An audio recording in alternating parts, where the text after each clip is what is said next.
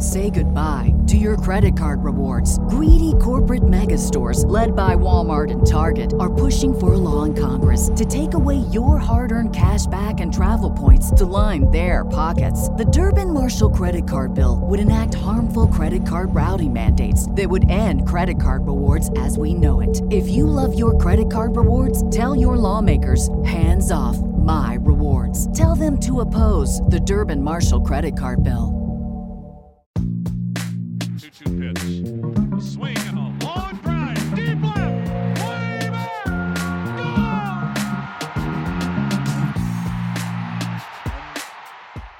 Hey everybody, welcome to another Baseball America podcast. I'm Kyle Glazer, here to break down the Kansas City Royals farm system with you today. And to do that, we're joined by Bill Mitchell, longtime contributor to BA. He did the Royals top 10 for us this year.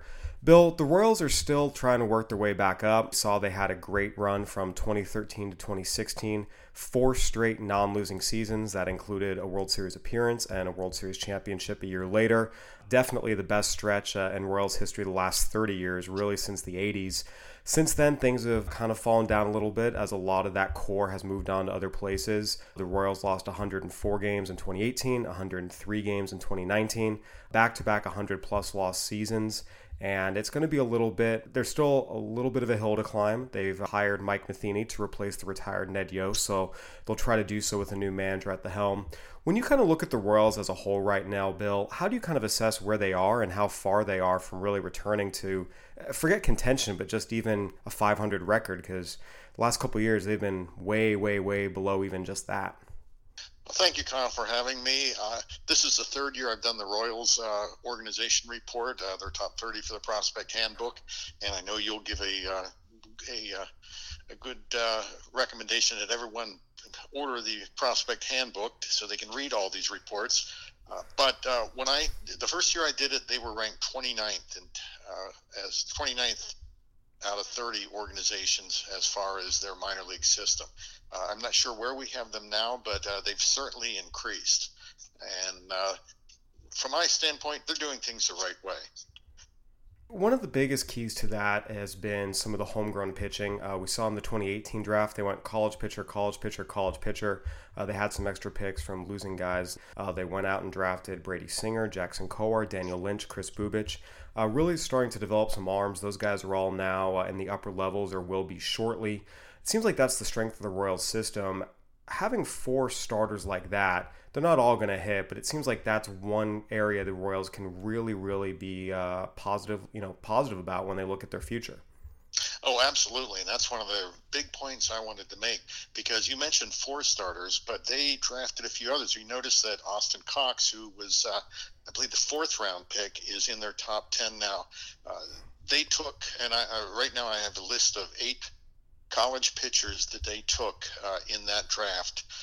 And there's always going to be an attrition rate in development. But on every single pitcher college pitcher that they drafted highly, they've all either progressed as they should or made big leaps forward. No one's gone backwards. And I think that's the most impressive thing. And it speaks well to, one, their eye for scouting, the scouting department that they've got, and then the solid player development foundation, at least as it applies to pitching.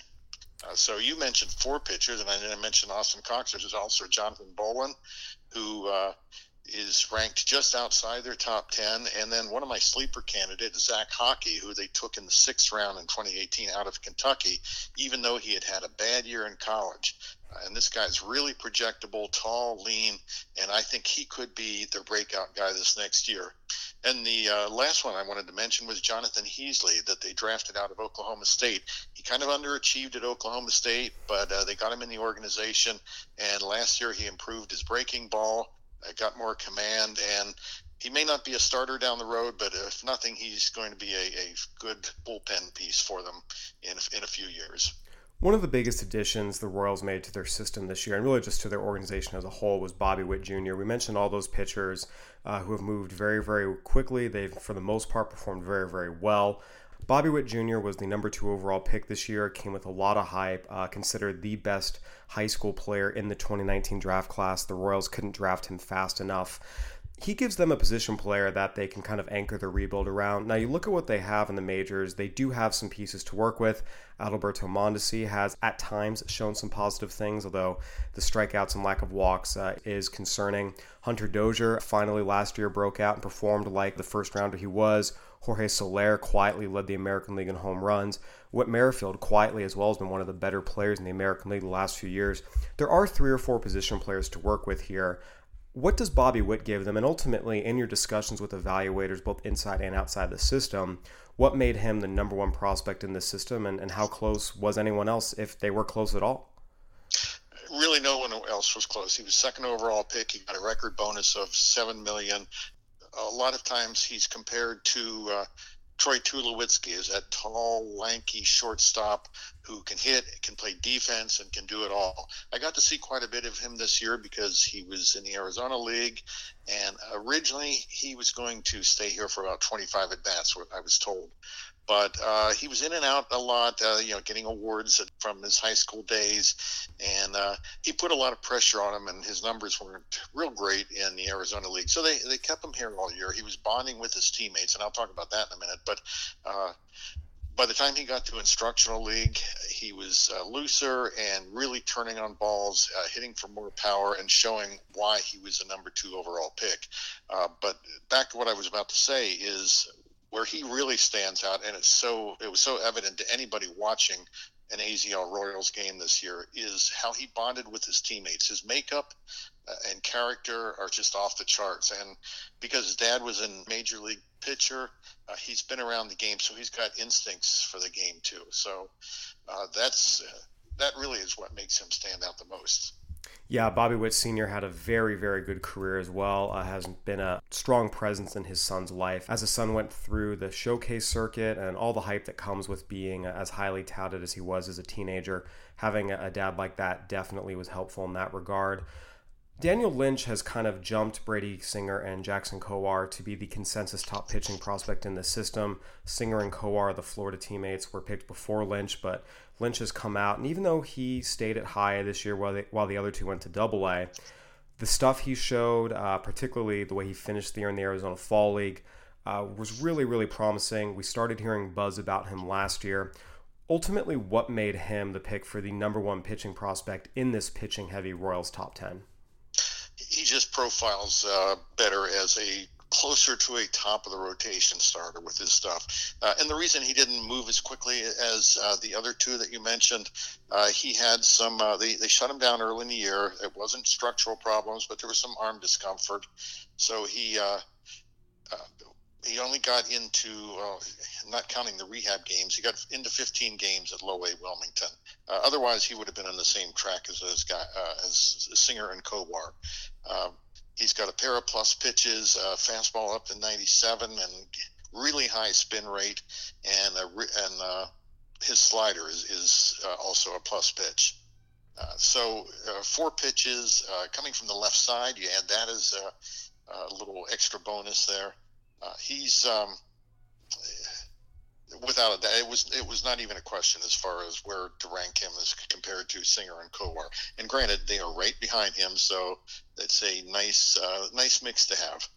Yeah, Witt and Lynch as your top position player prospect and top pitching prospect are both very, very promising. It's a good place to start.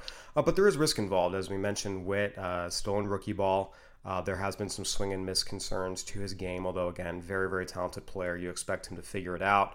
Daniel Lynch, for all his talent as well, did miss time with an injury this year, still has yet to pitch above the high Class A level, so there is risk involved here, and that's why I think when you look at the Royals and you say, okay, they have some pieces to work with, both in terms of what's in the majors and in the minors, this isn't a team that's 1 or 2 years away. It might be 3 or 4. The guys who could potentially expedite that would be Jackson Kowar and Brady Singer if they can really ascend to the rotation and hold their own. It was interesting talking to evaluators this year. The consensus on Kowar was, yeah, this guy's really good, a solid pitcher, number 3 and number 4, absolutely a guy you like, and was really a slam dunk top 100 prospect for us. Brady Singer, who was the most decorated pitcher of this 2018 draft class, College World Series hero at Florida. We at BA had him ranked as one of the top 5 draft prospects in his class. He fell to the middle of the first round, but still considered a consensus top half of the first rounder, roughly. His stats on paper in his first full year were very, very good. Went 12-5, 2.85 ERA, got up to Double-A Northwest Arkansas. Strikeout to walk was solid. Talking to evaluators, there was some concern. And we heard this even in college, that you watched him pitch and just the way everything worked. The delivery, the arsenal, the fastball slider combo without really having a changeup. There was a lot of concern that, hey, this might be a reliever. And, even the optimist said, I think it's a mid-rotation starter at best, which again, if you get a number 3 starter out of it, that's a great pick. As he's gone up the pro ranks this year, and we put together our top 100, there was a lot of feedback saying, hey, this guy's good. He's not one of the 100 best prospects in baseball. We ultimately moved him off the top 100. A lot of evaluators think he ends up in relief. A lot of others think he's a 5th starter. The platoon split was very, very scary just because he does not have the changeup, and the slider kind of goes right into lefties. When you assessed Brady Singer and talked to evaluators, how did you kind of manage that difference? Because again, on paper, the performance, everything was there, and he finished strong too. He held up very, very well. He was durable over his first full season. But the reports were always a little lighter than the pure numbers showed. Just what was your process in ranking him and kind of assessing him? What I got from in talking to scouts and in talking to the organization, and you talked about the relief risk that evaluators always had going back to his college days. And again, it's the fact he didn't use his changeup much in college, and that he the lower arm slot caused some concerns. There were some inconsistencies. Now, what I got was scouts didn't see as many red flags with that in 2019. That as far as the changeup, it's still a bit too firm, but he's using it more, and he's got some confidence in him. Kowar, in fact, even coming out of college, some scouts had Kowar ranked higher. Some teams had Kowar ranked higher on the board. They like him, but Singer, I feel we're still getting good reports on. But again, you guys said projects it as a back-end starter, and that's probably true. Again, unless the changeup really becomes a much better pitch. Yeah, and again, I think it's important to point out he had a very good first full season. He's absolutely someone that evaluators see as a future major leaguer. It's just a matter of, okay, is it a number 3 starter, a number 5 starter, or a middle reliever? And I feel like just talking to evaluators, most kind of lean toward the back end of those possibilities. One thing I do want to raise is he finished his year very, very strong. We see a lot of times guys go in, maybe their first full year they do well, but then as the league catches up to them, you see them struggle a little bit. He finished the year at Double-A, Northwest Arkansas, got hit his first couple of starts. His final 9 starts there had a 1.96 ERA, held opponents to a 188 average, 530 OPS. It does feel like Singer is kind of the guy that is getting dinged a little bit, but everything's still there, and it does seem like it was very much, a worthy number 4 prospect in a good system, and this is still a good pitcher the Royals have reason to be optimistic about. And the results are there, and that jump from high A to Double-A, that's usually one of the bigger ones. And like you said, he finished real strong there. So at the end, we want to see the results, and that's what we're getting with him. And there's a couple different ways to do it, and so far he's made it work. We'll see if he can make the jump to AAA this year, and the Royals hope ultimately the majors. Either way, these are 4 prospects that are very, very good ones. 3 of them made the top 100. Singer finished just outside of it based on some feedback from evaluators, but he's not far off, and if he comes back and shows the changeup is there and some of those concerns have been alleviated, he'll be right back on it. Having 3 surefire top 100 prospects and a 4th right on the cusp is a good place to be. It does feel like there's a little bit of a drop-off as you move into Tier 2. Kyle Isbell, a talented player who's had injury issues last year. Eric Pena, an international signee who still has a long way to go, although a lot of people like the raw tools he has.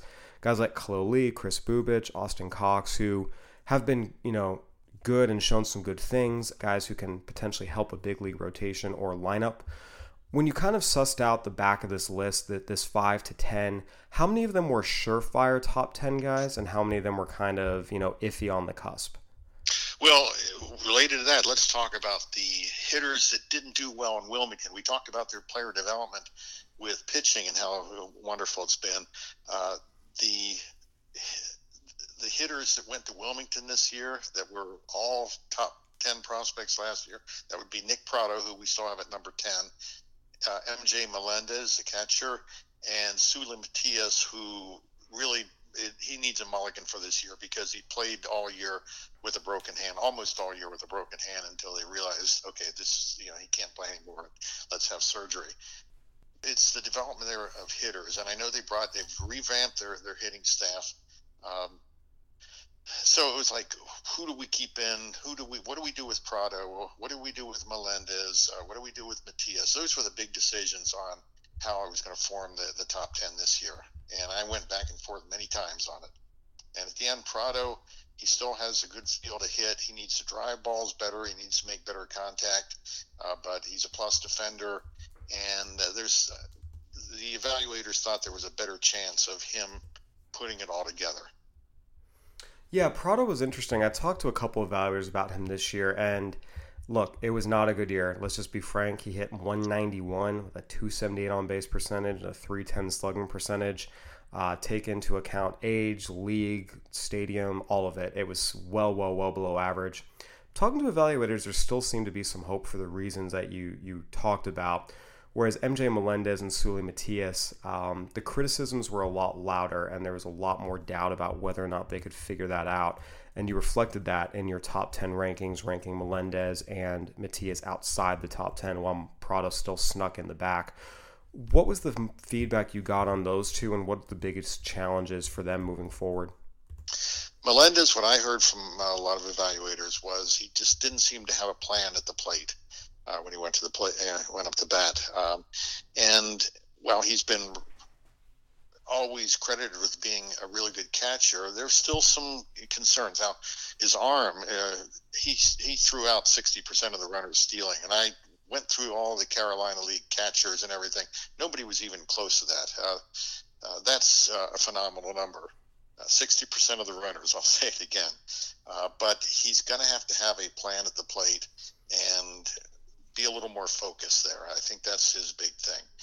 Matias, go back to what we said about him 2 years ago. High ceiling, but very high risk. It was a shame he really didn't get to develop this past year.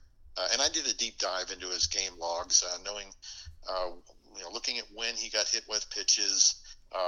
He was actually starting to hit pretty well in April and putting it together, hitting some home runs. He's got plus raw power, maybe even plus. But there are severe swing and miss issues. But I looked at his numbers, and I can see when he got hit with a pitch, what he did after that, and then when he had another injury. I think the second time around, it was not getting hit with a pitch; it was on a swing. He just re-aggravated it, so look at what Suli Matias reports were a year and a half ago, and I think we need to go back to that. It's just that he's another year older. Yeah, with Matias, again, there's a ton of power there, a ton of swing and miss. At times, he looks like a future big league right fielder. A lot of other times, looks like he's not going to get above A ball. Ultimately, you decided to push him out of the top 10 with all those considerations. How about the guys who did make it? What elevated guys like Kyle Isbell, Khalil Lee, Eric Pena into not just the top 10, but 5, 6, 7 right behind the top 100-ish group? Well, Pena, originally I was going to have down a little further, and in talking to Ben Badler, who we know is the industry leader in knowledge about international players, he talks to everybody down there. He goes to the Dominican, and he really sold us on putting Pena up higher. This kid, and I think there were people, and we don't want to get Royals fans too excited yet, but there were sources that Ben had in the Dominican comparing Pena to Juan Soto, and he could have that kind of ascent once he hits the States this year and gets another couple of years under his belt, that he could move quickly. He's enormously talented. He already speaks English. He's got a really good makeup. He's got a lot of swing and miss that he, like any young player, he's got swing and miss that he's got to get under control, but that will come with experience. And I talked to scouts that watched him during instructional league. I went out earlier to see fielding drills, and he said, yeah, he's really got good feel for the outfield and good instincts out there. So there's so much we don't know about him yet. He's only 17 years. Has he turned 17 yet? He's probably 17 by now, and Oh, no, he doesn't turn 17 until spring training. February 20th, so he's very, February very young. 20th. Okay. So because they brought him up to Arizona right after they signed him and just had him here with the Arizona League team, he couldn't play games yet, but and then he was here all during instructional league. From what I understand, he roomed with Bobby Witt Jr. to look at those two as moving together and someday maybe being the foundation of the big league team. But I think he'll be in the Arizona League. He won't. They'll skip him over the Dominican Summer League, and I think he can handle that without any issue. You talk about Khalil Lee, mentioning him, and I went into the process thinking, you know what, he's been around for a while. Is he finally going to drop out of the top 10? But I found there's still a lot of support from talent evaluators on him. And you look at his age compared to the other people in the top 10. This was his fourth minor league season. He's still younger than a lot of the other players in the top 10. He was young when he came into pro ball. He didn't turn 18 till partway through his first season. And he's still only 21 years old. He'll be 21 next year when he goes to when he starts out the year in AAA. So he's been young every year. He struck out a lot. He's got to, with experience, cut down on the swing and miss and be able to get to his raw power. But he stole 53 bases last year, so that was a big jump from before. At the end, Lee still belonged in the top 10. Yeah, you mentioned a solid year at AA. Also, just everything he did, the speed aspect, the power wasn't enormous, but you still saw plenty of extra base hits. There is a sense as someone who will help the Royals, even if it's not as a true everyday starter. He can do some things to help the club. This top 10, you mentioned the top 9, it seemed, were fairly safe. Number 10 seemed to be kind of in question. Ultimately, Prado got the nod there. How many players total would you say were in the mix for the Royals' top 10? I'd say I had about 4 or 5 that I was considering. Of course, counting Prado, I consider keeping Melendez in there because he is a catcher.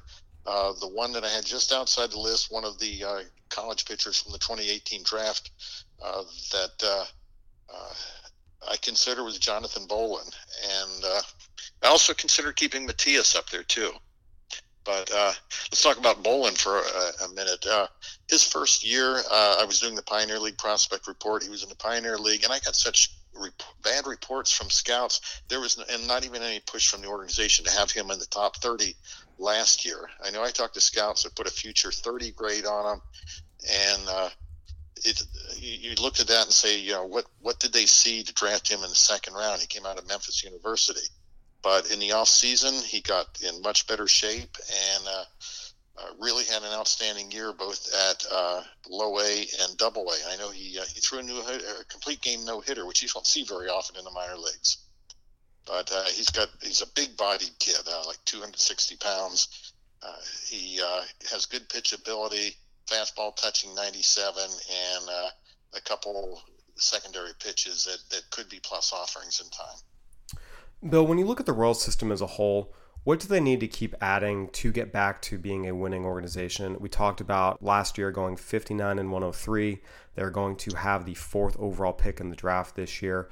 On paper, you see the pitchers you can feel good about, although we all know it really takes 5 pitching prospects to get one to the big leagues, and they certainly have a lot of holes to fill outside of Brad Keller. There's no one in the rotation right now you can look and say, yes, this is still someone that will be pitching for them and an impact starter for them 4 years from now. You look at the lineup, as we mentioned, they have some guys to build with if they decide to keep Whit Merrifield. We mentioned Mondesi and Dozier and Soler, but that still leaves 5 lineup spots they really have to fill. We have to see if Salvador Perez is able to come back healthy from his Tommy John surgery. On the whole, what do the Royals need to, again, just forget playoffs for a second, just get back to a winning record? Because I think from the outside looking in, it looks like they're probably at least 2 years away even from that, getting enough position players up to really start contending again. Well, I think you've said it right there. And we've talked about the pitchers coming up, and granted, even though they've all been successful so far, not everyone is going to wind up in their rotation, but there's depth there. It's the position player depth that over the next few years, because Witt will be a few years away. Eric Pena will be even a few more years away. but there needs to be, they need to get some other talent in there, and whether that's what they focus on in the draft this year, I don't know. They went with position players last year at the top of the draft, and but not only drafting position players, getting the ones that struggled, the three we talked about at Wilmington, getting them right. And again, I mentioned they brought in new hitting staff. Drew Saylor is a new hitting coordinator. You're probably familiar with him. He was in the Dodgers organization and managing the Cal League. And then they brought in Keone Duran, who from the Cubs organization. I think he was the assistant hitting coach at their Cubs AAA last year. And I was out at their surprise complex in October after the regular and structural league ended. They had hitters out there, and that's all they did all day with the new coordinators working with them. They'd hit in the cages and then go hit in the field, and they go back to the cages, hitting in the field. Khalil Lee was there, Prado, Melendez, Matias, all those names that we mentioned before were all there working for hours on hitting every day with the new staff. So that's the big goal, both I think in the draft and in their player development, is improve the hitting. And that will be the key to look for here in 2020. Obviously, things at the major league level do not appear like they will be getting much better. There's probably another top 5 draft pick coming, certainly another top 10 draft pick. So watching those developments down on the farm will certainly be one of the more intriguing things for our Royals fans to keep an eye on this year. Bill, thank you so much for joining us as always. We appreciate your insight. Thank you, Kyle. I appreciate it.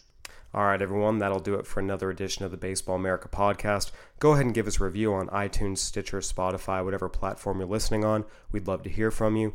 For Bill Mitchell, I'm Kyle Glaser. Thanks for listening.